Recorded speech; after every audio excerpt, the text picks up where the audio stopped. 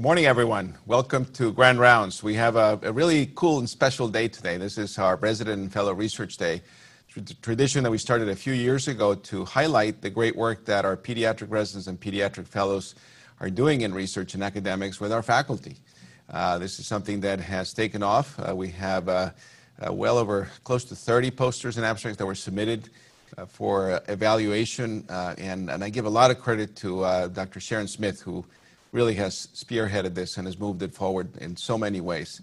And you will hear from her just in a little bit. We've also have Dr. Justin Radolf, who's joining us today. Came out of his seclusion in his office in Avon, where he's been working very hard behind the Zoom camera. And Justin is our senior scientific advisor, who really has been a role model of pushing us to do what, as best as we can in the academic world, because this is so critical and important for everything that we do. So today we will have 4 presentations from 2 fellows and 2 residents, and they were chosen from from well over 30 posters that were submitted for evaluation. This is the best that we have today, and you will see why. It's really going to be very exciting for them to be presenting in the typical fashion as done in the academic world. To introduce the session, I'm going to ask Dr. Sharon Smith to come up and tell us a little bit about the story of how we got to this, and then Dr. Smith will introduce Dr. Radolf, who will then introduce each one of the 4 speakers. They will have 10 minutes. We'll have a red light for them so that they don't go over 10 minutes, and if they do, we'll expose them to coronavirus. No, I'm just teasing. We won't do that. And then at the end of each 10-minute presentation, you will have time to ask questions specific to that poster, and then we'll move on to the next one. So again, welcome to the Grand Rounds, a very special one, and I'm going to ask Dr. Smith to come up and do the introductions. Thank you. Thank you so much, Dr. Salazar, and welcome to Resident and Fellow Research Day. This is actually my favorite day of the year. I'm the resident research nerd in the group. So I wanted to let you know we had 29 submissions of abstracts from our resident and fellows from across our residency program and almost every fellowship program. Please note that you got an email yesterday with a link to the poster session. This is the platform version of our research day. I'm sorry that we can't do it live. There's a link. If you click on that link, you can look and read all of the abstracts. There are posters for you to look at, and there are also 2 to 3 minute video or audio clips of the residents and fellows presenting their poster for you. And thanks to Marianne Custer and our amazing folks here and Nicole, you can actually get CME credit for looking at the posters. So please go look at them. They're fabulous. So I'm going to introduce Dr. Justin Radolf. As Juan said, he is the Senior Scientific Advisor for Connecticut Children's, and he is the moderator for our platform session today. Dr. Radolf? Good morning. It's always a great pleasure to do this. We have some great research that's being done by our residents, and as one of the judges, I can honestly say it's always very difficult to decide which ones are the best. I think they're all great. So with that, let us get started. Our first presenter is Amy Miller, and I'm looking for her title. I don't see it. Oh, there it is. Okay, good. Observation times for children after acute exposure to laundry detergent pods. Amy?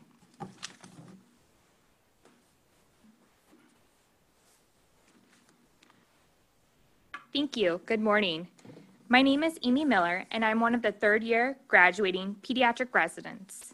I'm honored to be sharing my research with you today on the observation times for children after acute exposure to laundry detergent pods. I'd like to thank my mentor, Dr. Sharon Smith, and the staff at the Connecticut Poison Center. Laundry detergent pods were introduced in the United States in 2012. The colorful, bite-sized pods contain concentrated alkaline solutions, which have shown to cause toxic effects on children, including dermal and ocular injuries, vomiting, respiratory distress, central nervous system depression, seizures, coma, and even death. The popularity of these colorful single-use pods increased following their introduction as consumers found them a convenient alternative to traditional liquid detergent. The purpose of this study was to determine the observation times necessary for children with acute exposure to laundry detergent pods to identify the development of potentially significant symptoms. Our goal was to identify a safe observational period that can be implemented in emergency departments or by poison control centers when children are exposed to detergent pods. This would ensure that children are observed long enough to capture those who will develop medical complications requiring treatment. This was a retrospective case series that utilized data from the Connecticut Poison Control Center. The Connecticut Poison Control Center offers free and confidential emergency poison information to those who are exposed to toxic substances. Data was abstracted from the center database from January 1st, 2013 to December 31st, 2017. We included children ages birth to 18 years old with single-unit laundry detergent pod exposures. We excluded children who had been exposed to additional substances or had an incomplete list of exposed substances. We also excluded children whose exposure occurred outside of the state of Connecticut. Data for this study was collected from Toxicol, which is the Poison Control Center database that is utilized by every center across the country. Every call that is made to the Poison Control Center is cataloged within Toxicol. Basic demographic information was collected at the beginning of each phone call, including age, sex, and zip code. We also collected information regarding the detergent pods, including brand, number of ingested, and routes of exposure. The specialist also documents a narrative regarding the specifics of the case, including symptoms reported and timing of symptom development. Additional follow-up calls to the Poison Control Center with new information regarding each case are timestamped within the narrative with the additional details. The specialist taking the call finally categorizes the outcome of the case, including the management site, as well as the medical outcomes and patient outcomes. The medical outcome was categorized as no effect, minor effects, moderate effects, major effect, or death. Minor effects were defined as minimally bothersome, rapidly resolving effects that usually involve the skin or mucous membranes. Moderate effects were more pronounced or more systemic in nature. Treatment usually was required, but effects were non-life-threatening. And major effects were symptoms that were life-threatening or resulted in significant disability. A total of 472 cases of pediatric exposures to laundry detergent pods were identified. Ages ranged from 6 months to 6 years of age, with a median age of 2 years old. Males accounted for 52.5% of exposures. The data collected spanned across 5 years from January 2013 to December 2017. The breakdown of occurrences by year was evenly distributed with between 77 to 104 pediatric exposures per year. The route of exposure is reflective of how the child came into contact with the substance. Our dataset included 4 routes of exposure, including ingestion, aspiration, dermal, and ocular. Some children were exposed through more than one route of exposure, such as ingestion and dermal, or ocular and dermal, and these were all categorized under multiple routes. One child in our data was exposed through all 4 routes of exposure. The most common route of exposure was ingestion, which was the sole route of exposure in 68.9% of cases. 22% of children were exposed through multiple routes. This graph is looking at the subset of children who sought medical care in a treatment facility and their disposition. 230 of the 472 children were seen at a medical care facility. 54.6% of children were deemed safe for discharge at the time of evaluation. 38.7% of children were observed in the emergency department, and only 6.5% of children, or 15 children, were admitted to the hospital. Medical outcome was determined by the Poison Control Center specialist taking the phone call. These again were no effect, minor effect, moderate effect, major effect, or other. Other category refers to the cases that were either not followed and deemed not toxic, not followed and deemed minor effects, confirmed non-exposures, or if they were unable to follow but the effects were deemed non-related to the exposure. 101 children were asymptomatic following exposure to laundry detergent pods, and so were categorized as no effect. The majority of children had minor effects, which was 266 children, or 56%, and no deaths were reported. The goal of this study was to look at the time to onset of symptoms. We ended up with 20 separate symptoms that children experienced after exposure to laundry detergent pods. Each symptom was grouped into a category of GI, ocular, respiratory, neurologic, nasopharyngeal, and dermal. This graph demonstrates time ranges along the x-axis in minutes for each symptom category. The blue bar demonstrates symptoms that occurred in less than 30 minutes, orange for symptoms that presented between 30 and 60 minutes, gray for symptoms that occurred between 1 to 2 hours, yellow for 2 to 3 hours, dark blue for 3 to 4 hours, and green for symptoms that presented 4 more hours after the exposure. GI symptoms included abdominal pain, nausea, vomiting, and diarrhea. 71% of GI symptoms presented in less than 30 minutes, and 92% presented in less than an hour. Overall, GI symptoms presented in children in less than 2 hours in 98% of the cases. Ocular symptoms included eye pain, conjunctival injection, and diagnosed corneal abrasions. When children had ocular exposures and developed ocular symptoms, it presented in less than 30 minutes 56% of the time, and less than 1 hour 69% of the time. 5% of ocular symptoms presented greater than 4 hours after the exposure.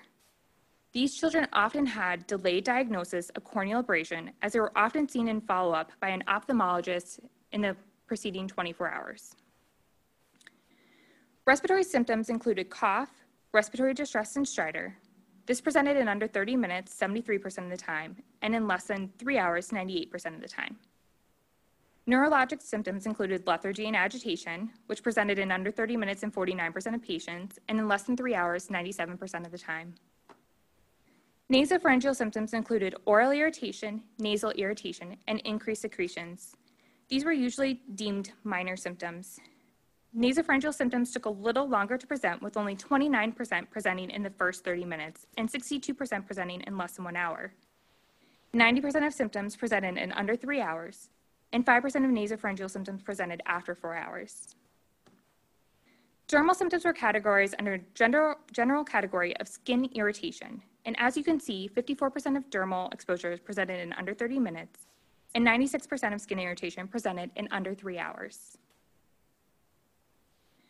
For children exposed to laundry detergent pods younger than 6 years of age with aspiration, dermal, or ingestion routes of exposure, you can consider observing for 3 hours. Ocular injuries may present later and may warrant longer periods of observation times. Limitations of the study included the fact that it was a retrospective study. The data was mostly self-reported by the caregivers of child, although there was some data reported by medical professionals. The biggest limitation of the study was collecting the timeline from the narrative. All data entries were time-marked, as well as the time of ingestion was documented. So data was collected based on the time range of the symptom in which it could have occurred, rather than a specific time. We concluded that children younger than 6 years of age with an acute exposure to laundry detergent pods should be observed for at least 3 hours, whether at home or in the emergency department, as the majority of symptoms are likely to present within that time frame. Thank you. So, questions? You can from there, Justin.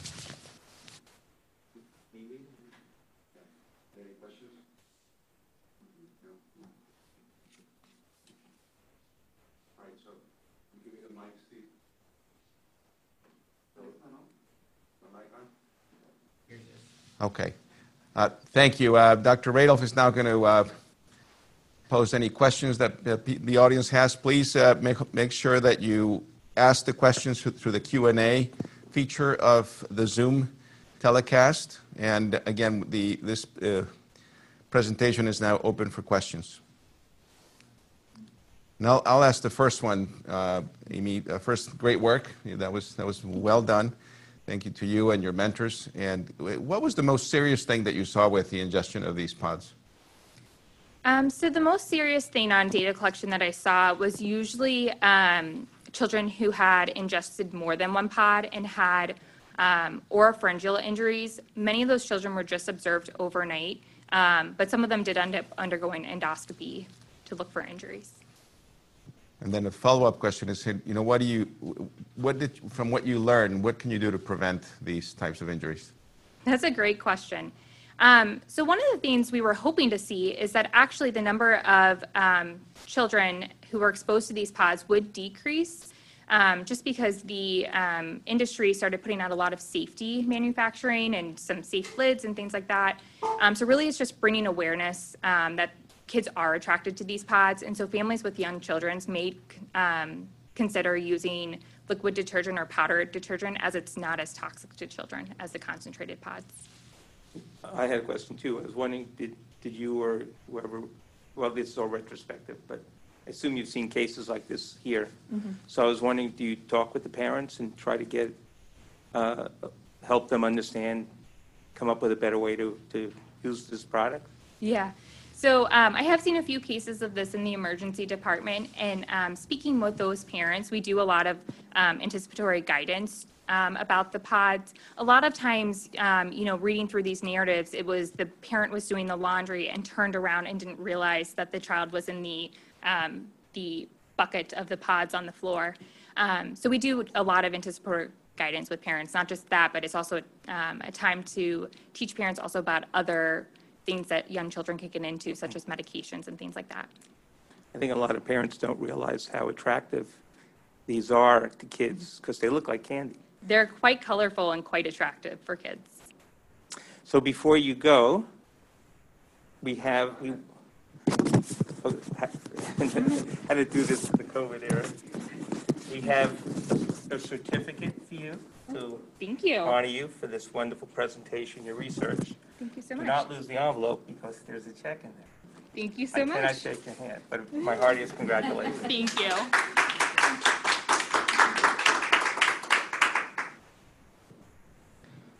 I don't need this, right? Okay, sorry about that. The masked man, the masked senior advisor. Okay, so now moving on. Now we have Dr. Shaheen Andreas, who is going to talk to us about the use of ondansetron. I can't pronounce it. It's a new one for me. Okay, I'll let her say it. At discharge for a pediatric emergency department. Not being a pediatrician, I have an excuse for not being able to pronounce that word.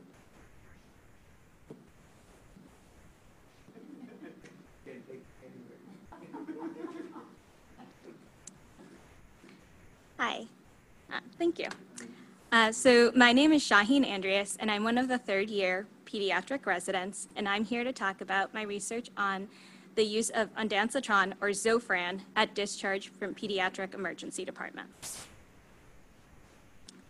So nausea and vomiting are common chief complaints that present to the pediatric emergency department.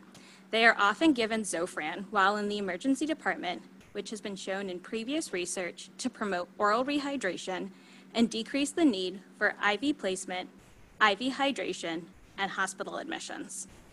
Little research has been done on the use of Zofran after discharge from the pediatric emergency department. The purpose of my study was to describe the prescription practices of Zofran at discharge for patients who received the drug for acute nausea and vomiting, and determine Zofran's effect on 72-hour return rates to the pediatric emergency department. This was a single-center, retrospective cohort study that took place between January 1st, 2018 to December 31st, 2018. We included all children who were 6 months to 18 years old who presented to the emergency department with a chief complaint of nausea, vomiting, gastroenteritis, or inability to tolerate oral fluids. They also had to have been treated with Zofran while in the emergency department. We excluded patients who presented within 2 weeks of their first included visit in the study, who were found to be pregnant, who were admitted to the hospital, who were prescribed Zofran in the emergency department for a different diagnosis such as concussion, or who had comorbid conditions, including chronic GI illnesses such as Crohn's disease, cyclic vomiting, or celiac disease, who had been previously diagnosed with eating disorders, or who are currently receiving chemotherapy. We collected data on patients' age, sex, race and ethnicity, weight, and comorbid conditions. We also collected data regarding the Zofran prescriptions themselves, including the provider level of the prescribing provider, the number of doses of Zofran prescribed per prescription, the dose of Zofran prescribed, and the return rate to the ED within 72 hours, or recidivism. We also collected data regarding the emergency department themselves with the date and time of the patient's arrival to the emergency department, as well as the volume, which was measured in patients arriving per hour. We use this as a surrogate for the level of busyness in the emergency department. Finally, we collected data on the patient's triage level. In the emergency department, triage level is between 1 to 5, with patients triaged as a level 1 being very acute, and the patients triaged as a level 5 as the least acute patients. We reviewed 6,800 charts as part of the study. Of those, 4,780 were included in the study. 68%, or 3,249 patients were prescribed Zofran at discharge from the emergency department. 32%, or 1,531 patients, were not prescribed Zofran from the emergency department. Of the 6,800 charts, 2,020 patients were excluded from the study. Of those, 524 patients were admitted to the hospital. The majority of the other patients that were excluded from the study were either prescribed Zofran for another condition, such as concussion, or prophylactically for sedation, or had been diagnosed with comorbid conditions. When looking at the demographics of patients included in the study, we found that those prescribed Zofran and those who were not prescribed Zofran at discharge were very similar. The average age of patients included in the study was 6.5 years old, with those being prescribed Zofran slightly younger, but not statistically different from those who were not prescribed Zofran. We found on average that half the patients were female, with 53% of patients overall being female. When looking at race and ethnicity, we found that the distribution was similar to that of the state of Connecticut, with the majority of patients being Hispanic in our study. Finally, when looking at triage level, we found that the majority of patients included in the study were triaged as level 3 or 4. There were no patients triaged as a level 1 included in the study.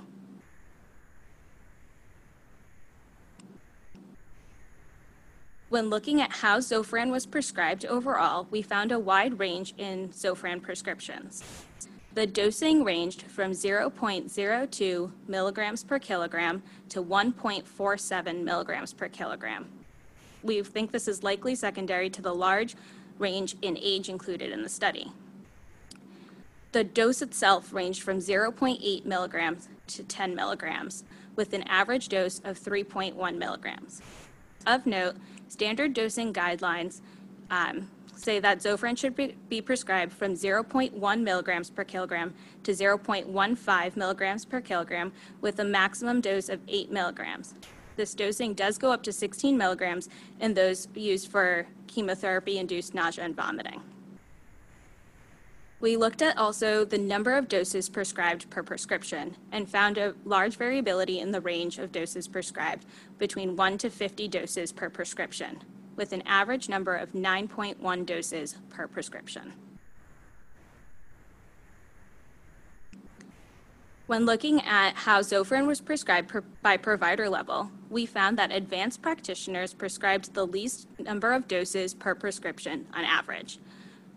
This was true even when accounting for age, gender, and triage level, except for triage level 2, but this was likely because of the low volume of patients in the emergency department that were included in the study with the triage level of 2. We also looked at how Zofran was prescribed based on the volume of patients in the emergency department. When looking at the number of doses prescribed by prescription based on the volume of patients in the ED per hour, we found very little correlation between the two. Of note, there was a large number of patients who were prescribed 10 doses and a large number of patients that were prescribed 20 doses, as you can see in this chart.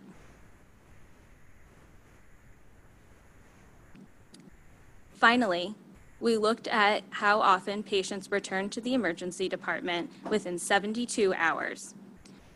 We found that those who had been prescribed Zofran were returned to the emergency department less frequently than those who were not prescribed Zofran. Of note, the rate of return to the emergency department was independent of how much Zofran was prescribed. So overall, Zofran is prescribed very frequently from the pediatric emergency department, with 68% of patients being prescribed Zofran in the study. Prescription practices were variable and provider dependent, with advanced practitioners prescribing the least amount of Zofran. We could consider guidelines on prescribing Zofran to make it standardized across all provider levels. Zofran was associated with a reduced 72-hour return rate to the emergency department. The amount of Zofran prescribed was independent of ED recidivism, so we could consider decreasing the amount of Zofran prescribed. The limitations of the study was that this was a retrospective, single-center study that only included data from 2018. Also, the definitions of nausea, vomiting, and acute gastroenteritis, as well as triage level, are all subjective data points included in the study. Finally, we were unable to know if prescriptions were filled or taken of the Zofran. In conclusion, this single-center retrospective study found that Zofran was prescribed frequently from the pediatric emergency department and was associated with decreased 72-hour recidivism, regardless of the amount of Zofran prescribed. Prescriptions were noted to be provider-type specific, with advanced practitioners prescribing the least amount of Zofran. Prescription practices were not affected by the volume in the emergency department. I'd like to take this opportunity to thank Dr. Smith and Dr. Kelly, who are my advisors on this research, as well as MAWA for helping me with the statistical analysis. Thank you. Okay, so we have some questions. Actually, two look like more like comments from Arthur Bloomer. One is, hopefully you instruct patients to call PCP before returning to the ED. I would hope that we instruct the patients to return or to call their pediatrician, but I can't say that's true for all providers. And his other comment question is, if 4 to 6 doses do not work, further evaluation is required. So that's what we would assume as well. And so I think we were surprised by how frequently we were prescribing Zofran and the amount of Zofran prescribed with each prescription. There's one more. Oh, yeah, there we go. Oh, there it is. Oh, this is from Dr. Lau. Zofran is a 5-HT, you can tell it's from Dr. Lau. Zofran is a 5-HT antagonist, originally approved to prevent chemotherapy and radiation-induced nausea and vomiting. But now it is so widely used in non-cancer patients. Has there been detailed study comparing the efficacy of Zofran among cancer and non-cancer patients? I'm not actually sure if that has been studied. I know that they have studied Zofran in the population for acute gastroenteritis, and it has been shown to improve when it came to oral rehydration and decreasing hospital admissions. But I'm not sure if they've compared the two groups of chemotherapy or cancer patients and non-cancer patients. There's audited the 6800 chart. I did. Hand audited 68. Oh, sorry, we received the question of who audited the 6800 charts, and I did. Any other questions? It looks like a comment as much as a question, but from Alex Hogan. The NNT for gastroenteritis and Zofran is 5. Oh, the number needed to treat, yeah. Okay. Yes. I just read them. I don't. Thank you. Wait, go run.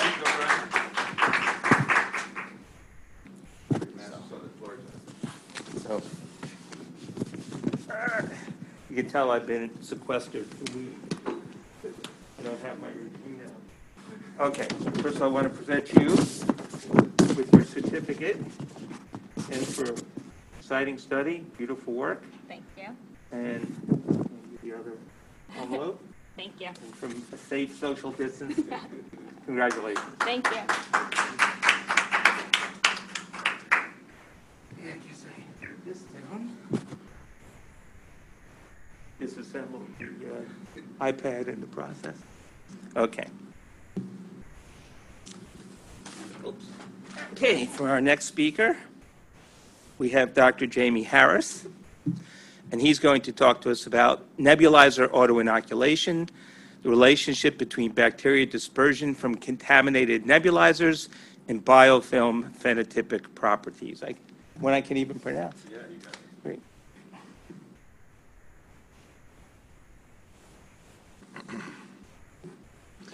Good morning, everyone. My name is Jamie. I'm one of the pulmonary fellows, and I'm happy to be sharing my research with all of you entitled Nebulizer Autoinoculation, the relationship between bacteria dispersion from contaminated nebulizers and biofilm phenotypic properties. And as I go through my talk, I'll explain what I mean by autoinoculation, because that's not a very well common thing we say. I have no disclosures for you all. So we use nebulizers to deliver aerosolized medications to our patients. Despite rigorous CF Foundation protocols for cleaning and disinfection of nebulizers, in cystic fibrosis, they're often found to be contaminated with different types of bacteria. Many studies have documented this, and at home, the nebulizers used by patients have been found to be cultured positive for anywhere from oral flora to the pathogenic bacteria specific to cystic fibrosis. And in the hospital setting, nebulizers have been associated, contaminated nebulizers have been associated with severe outbreaks and acquisition of these pathogenic bacteria such as Pseudomonas and Stenotrophomonas and Burkholderia. And this also extends not to just our cystic fibrosis patients, but also to patients with asthma and COPD. Their nebulizers have also been found to be contaminated. So when I had mentioned autoinoculation, what I was referring to is, does the nebulizer act as a source of bacteria acquisition? So when we inhale our treatments during nebulizer treatment, are we inhaling the bacteria that are present on the surface of the nebulizer? So is the nebulizer acting as a source of primary infection and a source of reinfection? And then the other thing I'm looking at is what characteristics of the bacteria make it so that they either choose to stay on the nebulizer surface or disperse into the lungs. So how I have been proving this or showing my research is by using the next generation cascade impactor, which is basically a mock steel lung. And as you can see in this picture, it's that steel apparatus inside that big refrigerator is the NGI. And so what I would do is I would add bacteria to the nebulizer surface. The bacteria I used were isolated from de-identified patients with cystic fibrosis. And the bacteria I used were the pathogenic bacteria specific to cystic fibrosis, such as Staph aureus, Pseudomonas, Burkholderia, Stenotrophomonas, and Achromobacter. So once I had pipetted them onto the surface of the nebulizer, I let the nebulizers air dry, and then added albuterol, a medication we use commonly to deliver for a bronchodilator, and I nebulized it through the NGI. And as you move through the NGI, the nozzles get progressively smaller. So at the proximal end, the size of the holes or nozzles are large. That represents your central larger airways, and as you move more distally through it, it becomes progressively smaller, representing your smaller airways, and at the end, your alveolar ducts and sacs. Then after nebulization, I would culture all the different nozzle areas of the NGI, and then incubate that overnight, thoroughly disinfect the system, and then the next day count the colonies that had grown.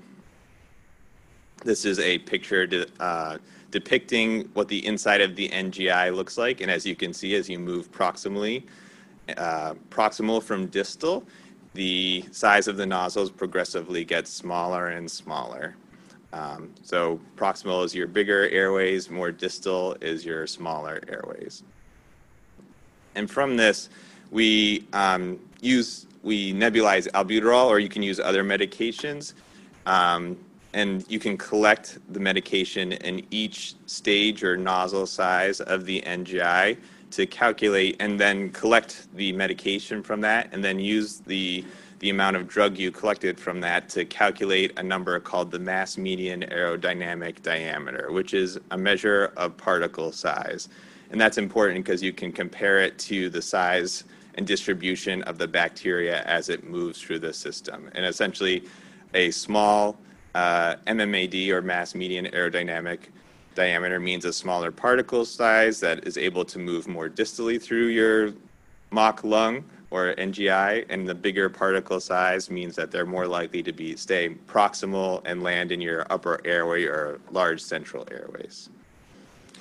So from the bacteria that I used and introduced onto the nebulizer surface, all of the bacteria I had used actually dispersed except for Achromobacter. The predominant species that dispersed was Staph aureus, the least common was Pseudomonas, and 50% of Burkholderia and Stenotrophomonas had dispersed from what I've tested thus far.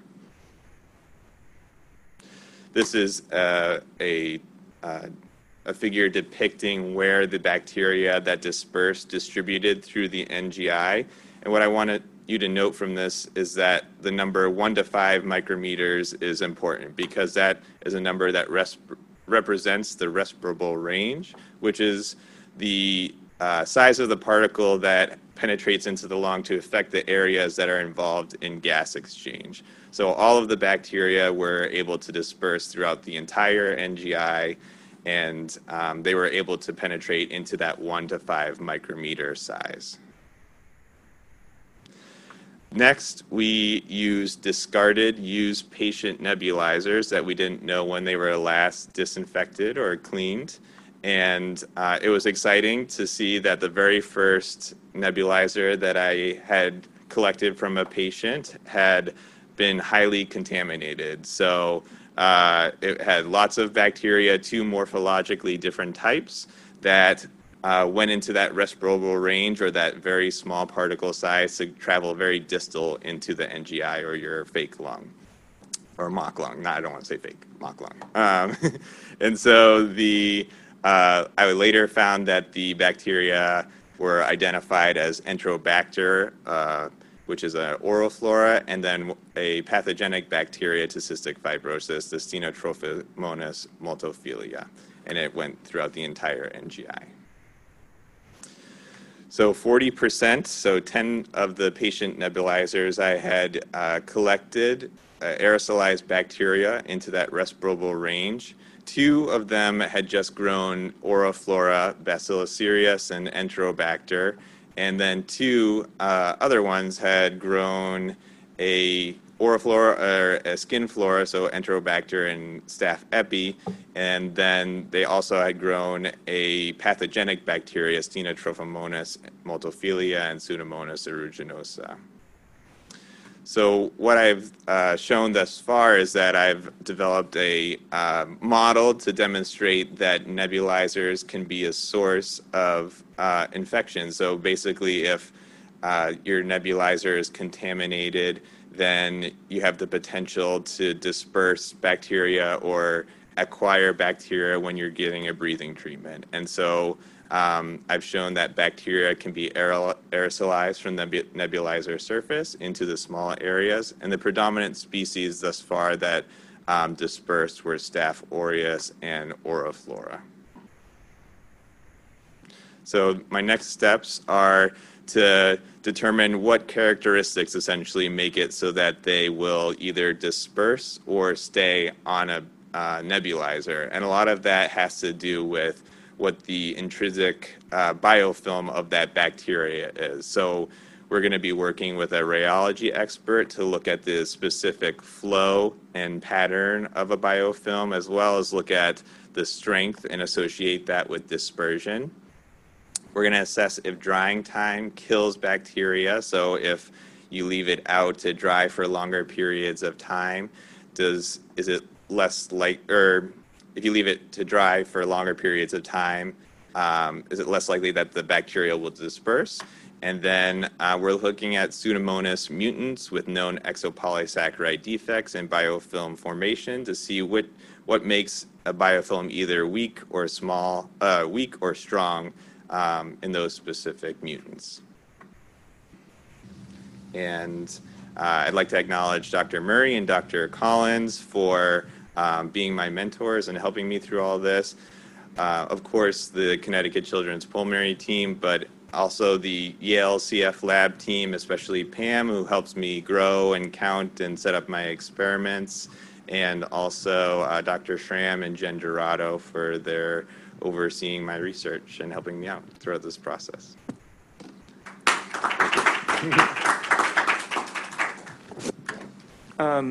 Other questions? I have a question, but I don't see it. It is on. Okay.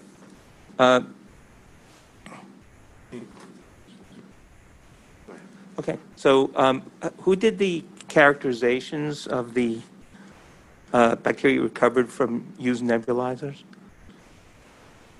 Can you say that again? How did you speciate the bacteria that were recovered? The bacteria was isolated from patients' sputum that was collected at the Yale CF Center and then isolated in the Yale microbiology lab there.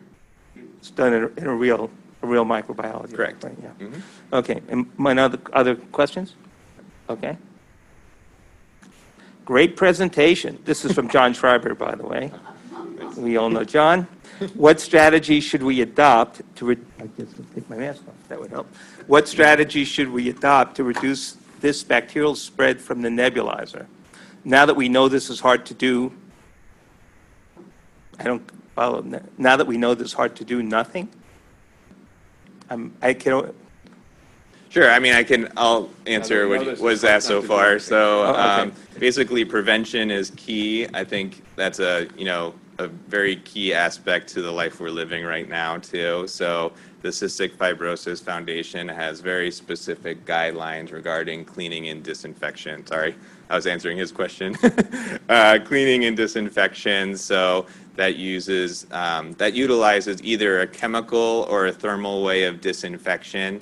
The chemical ways are using ethanol or hydrogen peroxide to submerge your nebulizer in. The thermal ways of disinfection are using boiling, microwave, a dishwasher, or a baby bottle steam sterilizer. And you should definitely be cleaning your nebulizer before you do the disinfection process, and then your nebulizer has to be air dry, so you can't be using a wet nebulizer because that's also a source of where bacteria can lie. John clarified the last part of his question. What he meant to say, it is hard to do nothing. Okay. So we have another question from Dr. Adam Matson. Mm-hmm. Does the NGI factor in cilia or mucus that would trap microbes in the airways? That's a great question. And so, no, I mean, there are some limitations to the NGI. Next steps are also to potentially utilize CF-specific sputum. So I'm just inoculating or adding the bacteria onto the surface of the nebulizer. But the characteristics are different from when you're actually putting your mouth on a nebulizer. So if we suspend the bacteria in CF sputum and then put them on the surface of the nebulizer, that would be more likely to represent an actual treatment when you're putting your mouth actually on the nebulizer surface. Mm-hmm. Jim, great presentation. I do have a question of, is there a difference between your nebulizer equipment versus your meter dose inhaler? Great question. So the question was, is there a difference between nebulizer treatments and the meter dose inhaler? And so, I mean, I want to say no, but the answer to that is that when you're using a meter dose inhaler, you're timing that with how you're breathing. So the flow of the NGI is actually more like a vacuum that's continuous as you're sucking the breathing treatment through that. So you would have to get a special sort of like actuator breathing apparatus type vacuum that sucks out at the time of when you're doing the inhaled treatment to simulate more of like how you would be breathing when you're getting the treatment. So it's a little bit different. That may be safer, frankly, from that. It might be a little safer. I think, that's why we're also, in COVID, we're also utilizing more like MDIs compared to your nebulizer treatments. So. Thank you. Great work. Okay. So once again, I would love to present you with your certificate for an excellent research project, and one that I hope you'll pursue in your fellowship. And here is, of course, is your. Thank you. Okay, moving on.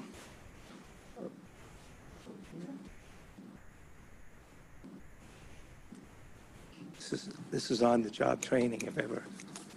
Okay, so now for our last speaker. Our speaker is Ruchika Jones, and there we go. The title of her presentation is The Use of High-Fidelity Simulation with Pediatric Advanced Life Support Training to Improve Resident Choreography of Codes. Ruchika?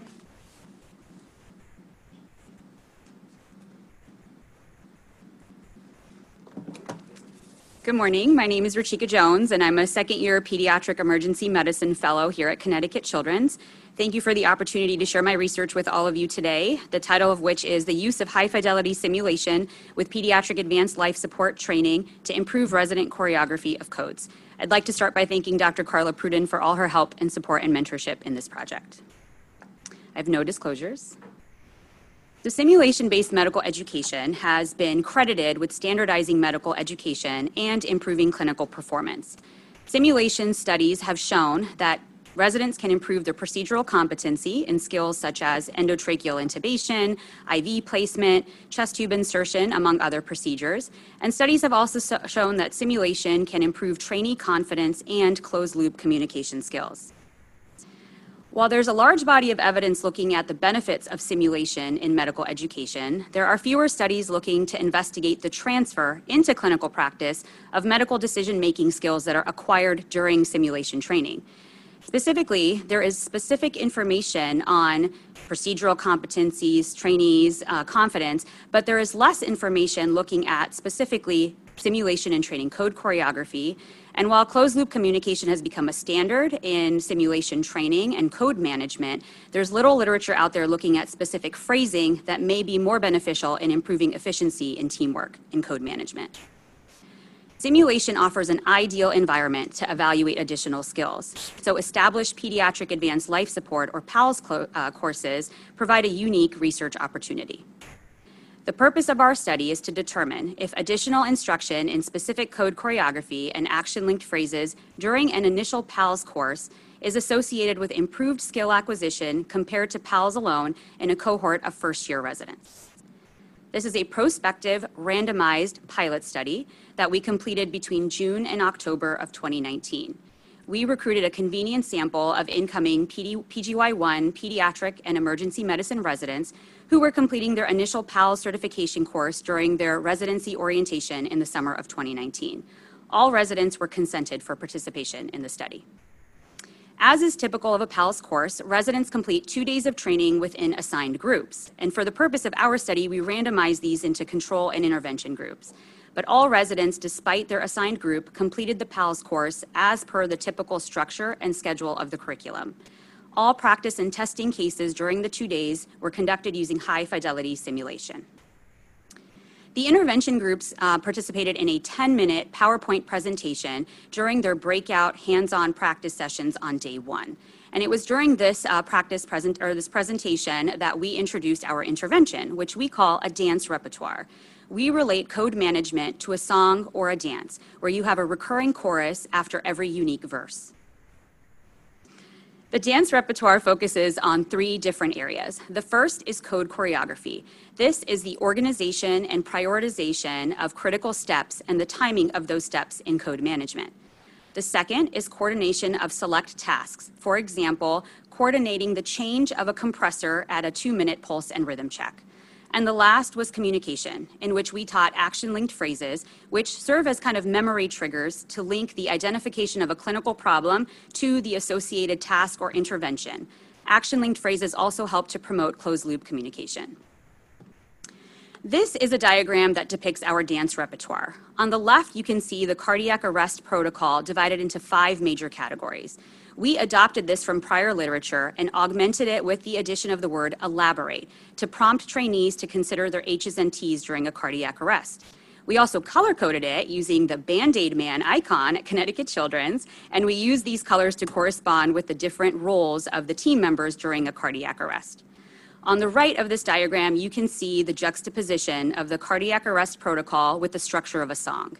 Here, the different verses of our dance repertoire include the various clinical interventions and critical steps of code management.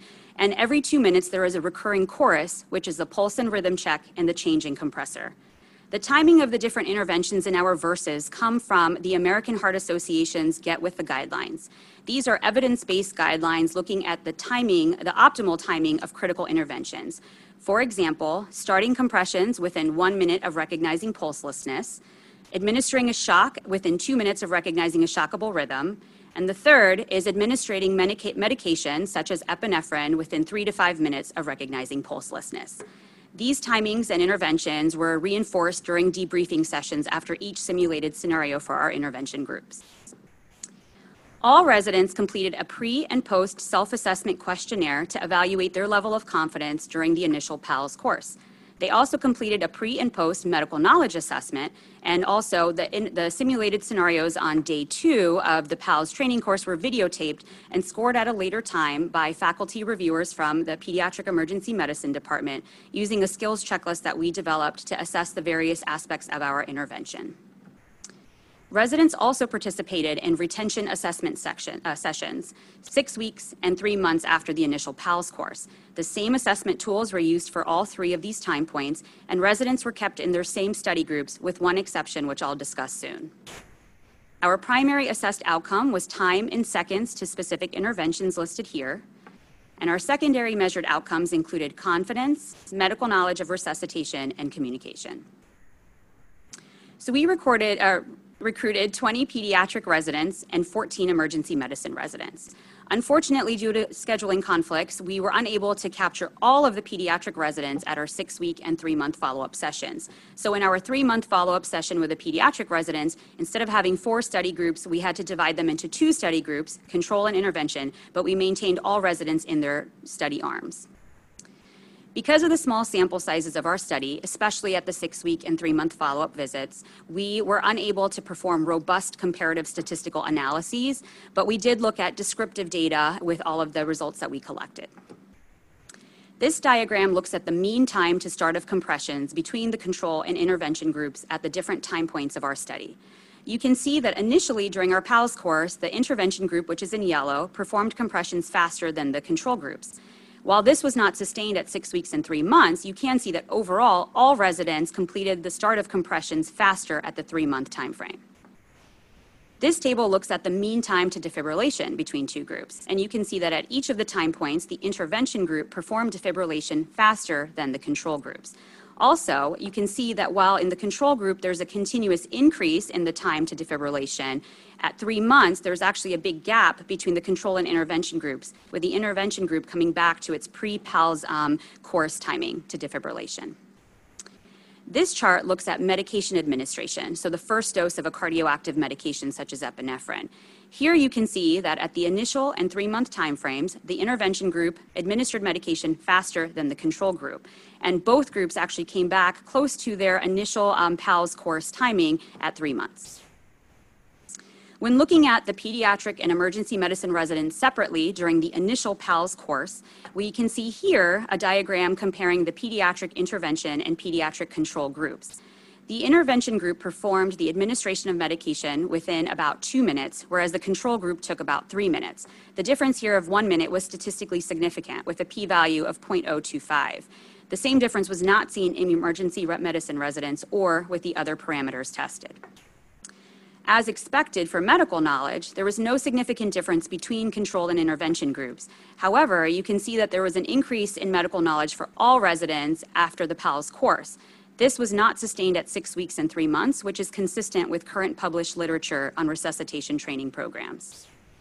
This diagram looks at the confidence assessments from the self-assessment questionnaire, which uses statements on a Likert scale of 1 to 5 to evaluate resident confidence.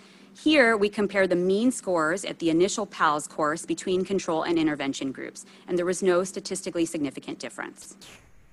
Overall, though, if you look at the timing, as expected, while the initial level of confidence goes up after the PALS course, it drops off a bit at 6 weeks, which has also been shown in prior studies.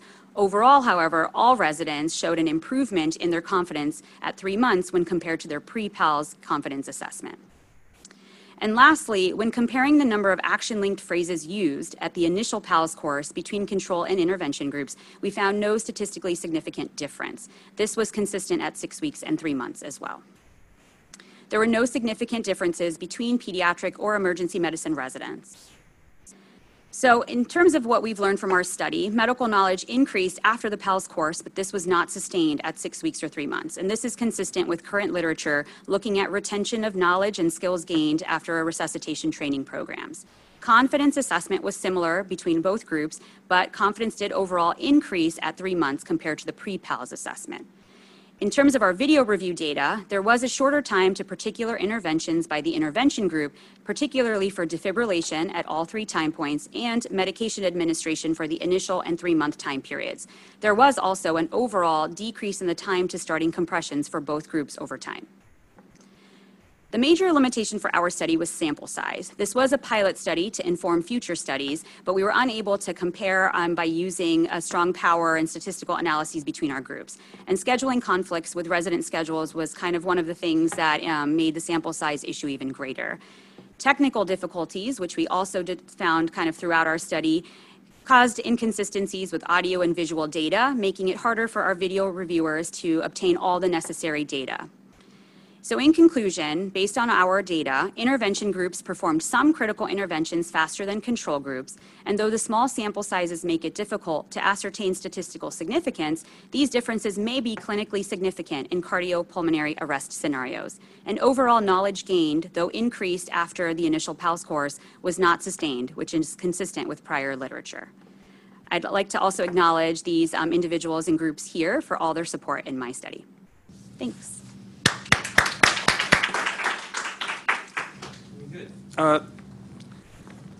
So we do have a question Okay. from Dr. Bill Zemsky. So how would you improve knowledge retention? Which is obviously a critical question, I think. Yeah, so that's a good question. So our intervention doesn't actually look at medical knowledge. Like we don't have any part of our intervention that's actually teaching resuscitation medical knowledge. And we just kind of used it to see if there was any change after they participated in more clinical scenarios. I think that what residents have told us just from doing the study and talking with them and getting some of their feedback is that the didactics on day 1 of the PALS class really do help. And so maybe incorporating some sort of small, brief kind of didactic component to our simulations in addition to the debrief may actually contribute to medical knowledge of resuscitation overall. So I have a sort of a follow-up question, actually, since you mentioned prior studies have shown the same thing. So why is there such poor retention? Yeah, so that's a good question. I think repetition is key. So in some of our data, what we found interesting was that at 6 weeks, the time to certain interventions increased. But then at 3 months, it may have come back down to the pre-PALS assessment. And that was interesting because while residents here at UConn do get a lot of simulation training, we're not really sure if they got anything between our initial and 3-month sessions. But I imagine that having that 6-week session with us may have improved their knowledge and their skill retention, and thus we saw the differences at 3 months. So I think repetition is probably key, and we are, doing a lot more sims here for residents and fellows, and I think over time that would increase the overall acquisition of skills. Is there any assessment of residents' performance during a code, or So how they perform during code? Yeah, that's a good question. Not that I'm aware of for the residency. I know for fellows, we do a lot of kind of departmental simulations with our medical director and with the fellows alone and with the department.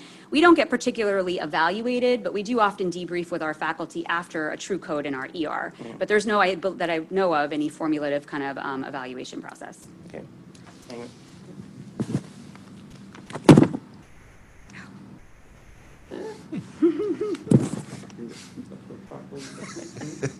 There we go. Okay. Okay, so I'd like to present you your certificate Thank you. for an absolutely wonderful presentation, beautifully done. Thank you. Thanks. Thank you very much. And your monetary reward. Thank you. Thank you so much.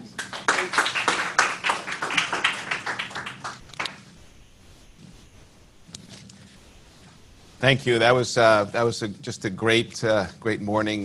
Dr. Schreiber was texting me and just reminding us that in the midst of the pandemic, our mission is still strong, and academics and research is certainly part of what we do here at Connecticut Children. So thank you to the 4 of you for presenting. That was amazing. Dr. Smith, thank you for your leadership in this. And Justin, thank you for helping us this morning. You managed to handle the mask and the microphone pretty well. I'm very proud of you. To all of you, we'll see you next week. Dr. Schramm is presenting. And then the week after that, we have Dr. Albert Coe, who is the colleague and infectious disease epidemiologist, who will be talking about the getting back to work, and he's in the governor's task force. So we have 2 grand rounds left.